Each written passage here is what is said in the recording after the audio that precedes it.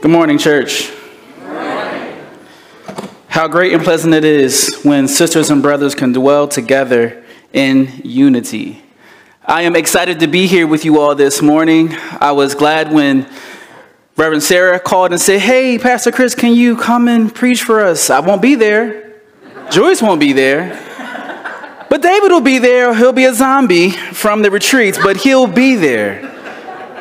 I'm like, that's cool. I love that David is here and he's back. We've been friends for a good while, so the hospitality has been fantastic. And I was reminded I have not been in this sanctuary. I walked in here like, I grew up in this presbytery and I've never been in here. So I'm glad to be here for the first time. I also bring you greetings from Salt and Light Church in Southwest Philadelphia, where I'm serving as executive pastor, and also from The Commonplace, where I am executive director of this not-for-profit that is there to serve, support, and walk alongside our community in Southwest Philadelphia. So again, I bring greetings. Let us pray. Lord God, we thank you for this day, Lord. We thank you for this time and opportunity that we are here in your presence, oh God.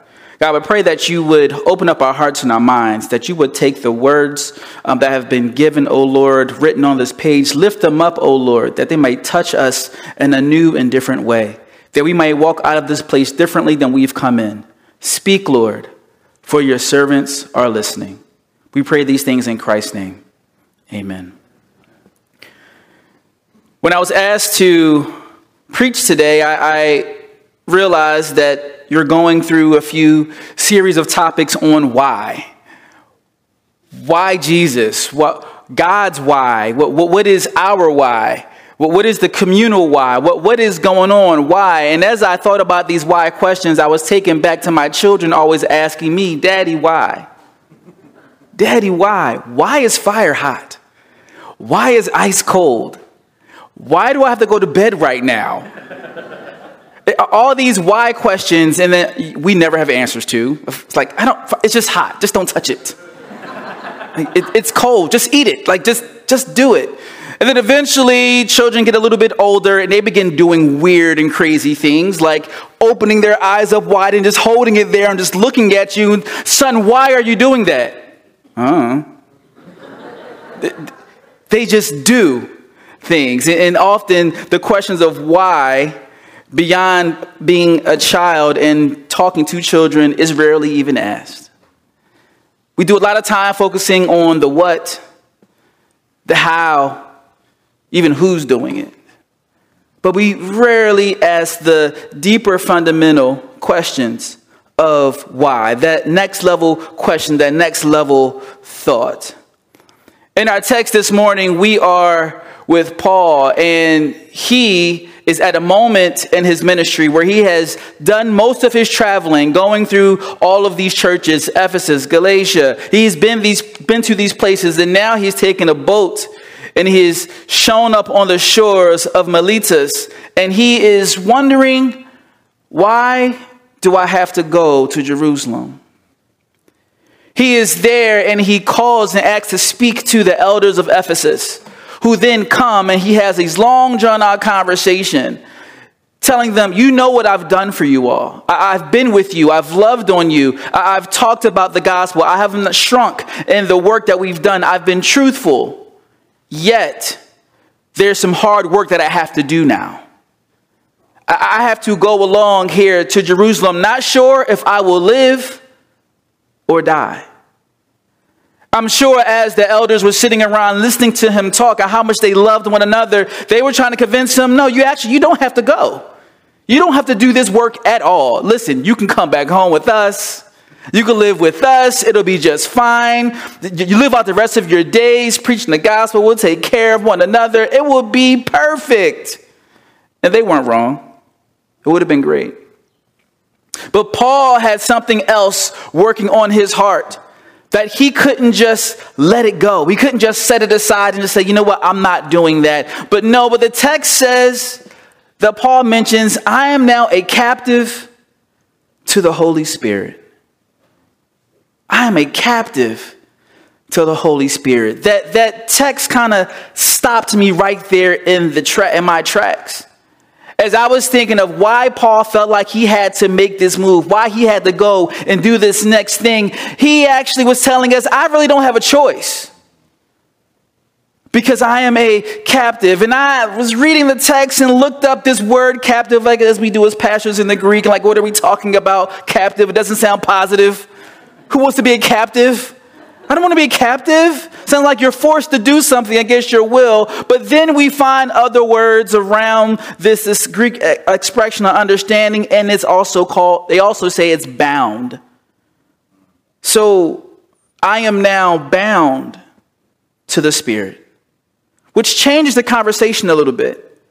Because when we are now bound to someone or something, it's almost like we've done it together. I am now bound with God. We are one together. So I can't just leave the situation because we are in this. So now I must go because the Spirit is taking me there and I am bound to this work that I have been called to do. Trust me, if it was up to me, I would go home with you.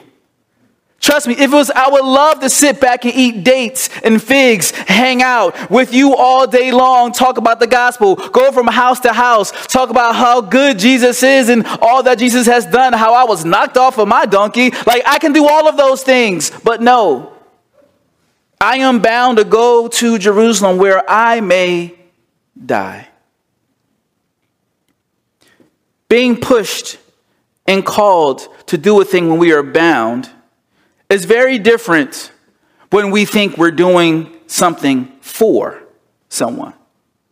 You see, if Paul felt like he was doing this for God, he could then divorce himself from the relationship and his compulsion to actually do this work as well. Let's talk about this a little bit. What does it mean to do something for somebody, right? That means you want it. You desire it. You need something, and I will say, all right, I'll do you this solid. I'll do you a favor. I'll do this for you. We actually sometimes have this idea in the church as well. We're going to do ministry for God. We're going to love on other people for God. We're going to do God a favor. We're going to do God a solid. And do all that we do. We're going to come to worship for God. But wait a minute. Is it for God? Does God need us to worship? Because I believe rocks will do that in our place. Does God need us to do the ministry of the church? Is it all for God? Because if it was just for God, then we expect something back in return. We're expecting back some gratitude. God, you know what I just did for you, right? Come on. You heard my prayer. Bless me now. I was in VBS every day with those kids, Lord, all for you. Bless me now, Lord. Come on. I did you a favor. Now it's your turn. You see, how we think about our relationship with God matters. Are we bound to God? Or are we doing something for God? Where do we sit? When I was in college, I did my undergrad at Drexel University. And, yeah, my man right there. And I felt like I was a bit of an overachiever trying to do a lot of different things at the same time. So I was in college.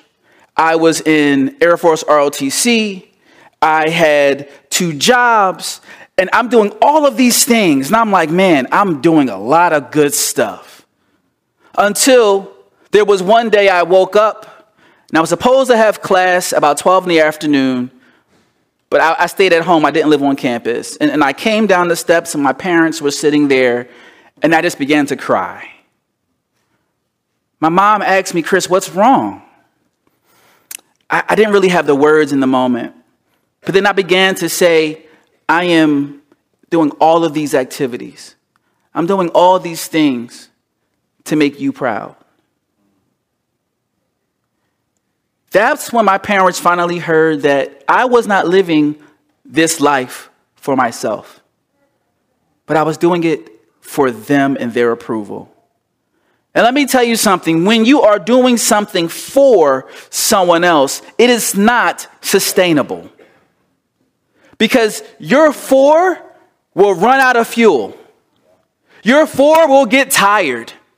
Your for someone else says, you know what, I don't want to do it anymore. I'm just done with it and walk away altogether. So many pastors walk away from the pulpit because they burn out in their minds from doing the gospel work for God. But in that moment, my mom said, Chris, you can stop all of it today. You don't have to do any of this right now. What do you want to do? In that moment, I heard my mom, and I heard her approval of saying, find out what you need to do for you. Why are you looking to do any of these things? And from that moment, it was in that time, I knew I needed to change my life. I needed to do a few things because up to that point, my whole career of anything I was doing was for my parents. High school, how I went about it, trying to be the top of the class was for my parents. Working, everything was for my parents, who I thought. Until I had permission to reevaluate why I was where I was. Sometimes we need permission to stop and to ask God, why am I doing this? Why am I here? About 4 years ago, I walked into the pulpit to my congregation. We started a sermon, and the first thing I said is, why are you in church today? Why are you here? And they looked at me like that look you're giving me right now, like, really? What were you trying to do? Have them all leave? But I really wanted them to think deeply because many folks come to church because it's routine. We come to church and we gather because, I've been doing it all my life. Or my parents did it, so I'm also here now.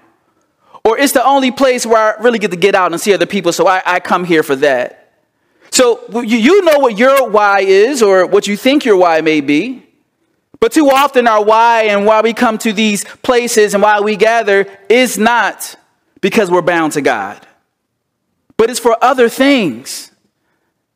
So if you haven't heard it before, I'm challenging you today to ask, why am I here? Why do I bring my children? Why is this important to me? Why is this important to the world? In 1968, Dr. Martin Luther King, he did his last sermon in Memphis, Tennessee. He delivered this speech to support the striking sanitation workers at Mason Temple. And it was this day where he said these words, well, I don't know what will happen now. We've got some difficult days ahead. But it doesn't matter with me now because I've been to the mountaintop. And I don't mind like anybody. I would like to live a long life. Longevity has its place. But I'm not concerned about that now. I just want to do God's will. And he's allowed me to go up to the mountaintop, and I've looked over and I've seen the promised land. I may not get there with you, but I want you to know tonight that we as a people will get to the promised land, and I'm happy tonight. I'm not worried about anything. I'm not fearful of anyone. Mine eyes have seen the glory of the coming of the Lord. He was assassinated the following days. This speech tells me, similar to what we just heard Paul say, that all I want to do is God's will. My why is bound up into who God is. We can't begin with trying to find who we are and why we come to church and why we come to this place if we don't have a relationship with Jesus Christ. We can't find our why divorced from God's why. You see, there has to be an alignment happening. When we are bound together, or when we are yoked with Christ, because y'all heard that before, that means we are going together in the same direction, in the same place. We can't be yoked and go separate places. So my why has to be in alignment with God's why. Else, we're not aligned at all. Does that make sense? So when we begin to try to find out why we are here, and I love sitting in new members classes and being with new members, because they always have that question is what do I do? How can I get involved? But then I'm like, okay, number of things you can do. But why here and why God? And those questions will begin to have them put their hooks into what it is to really be a part of this household of faith. Because when you just begin to work and do the thing, you get tired. And then, we always famously say, church people will always keep asking the same people over and over and over again, do the same things. And so, I just don't want to do church anymore. Why? Because they keep asking me to do the same thing over and over and over again. But until you can say, I can't do that anymore because I've been called to do a particular thing. I found out my reason, my why, and what is going on in this world that God is calling me to. Then I have made a commitment to God and to myself for what it is that I need to do and why this work here is important to me. So at the Commonplace, I have a plethora of responsibilities, as you can imagine. Come down sometime. I invite you. You can see all the work that we do. But one of the things that I do is gather folks, and we talk a lot about why we do the work that we do in Southwest Philadelphia. And how much we would love for folks to engage us in mission work and giving and all of these things. But before we go any further with how you can come on down, I first want to know, what about this world breaks your heart? I always ask that question first. Because just like coming to church and folks always asking, then you always got to be a part of a thing. And then it's the same thing with me. I want to know what your why is.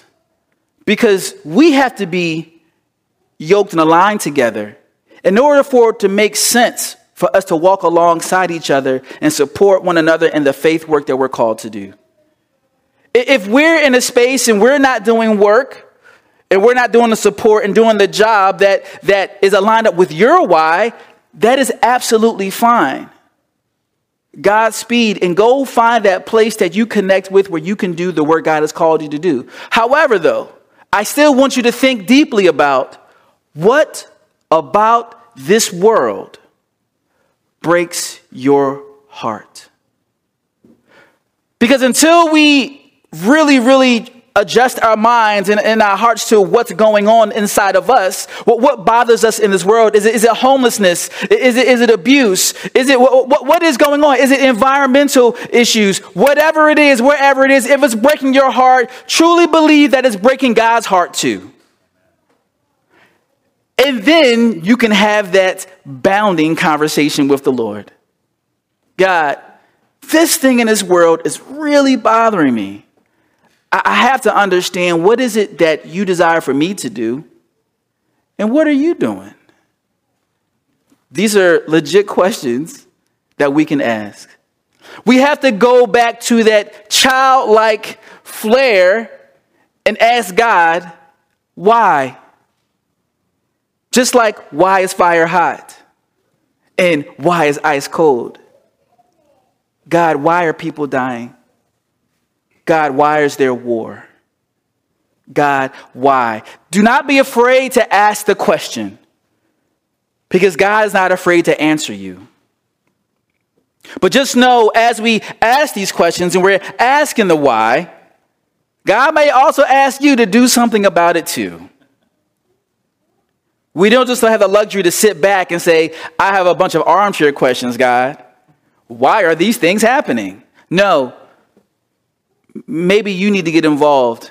Maybe what's happening around you is happening because you have not committed to the work of Jesus Christ.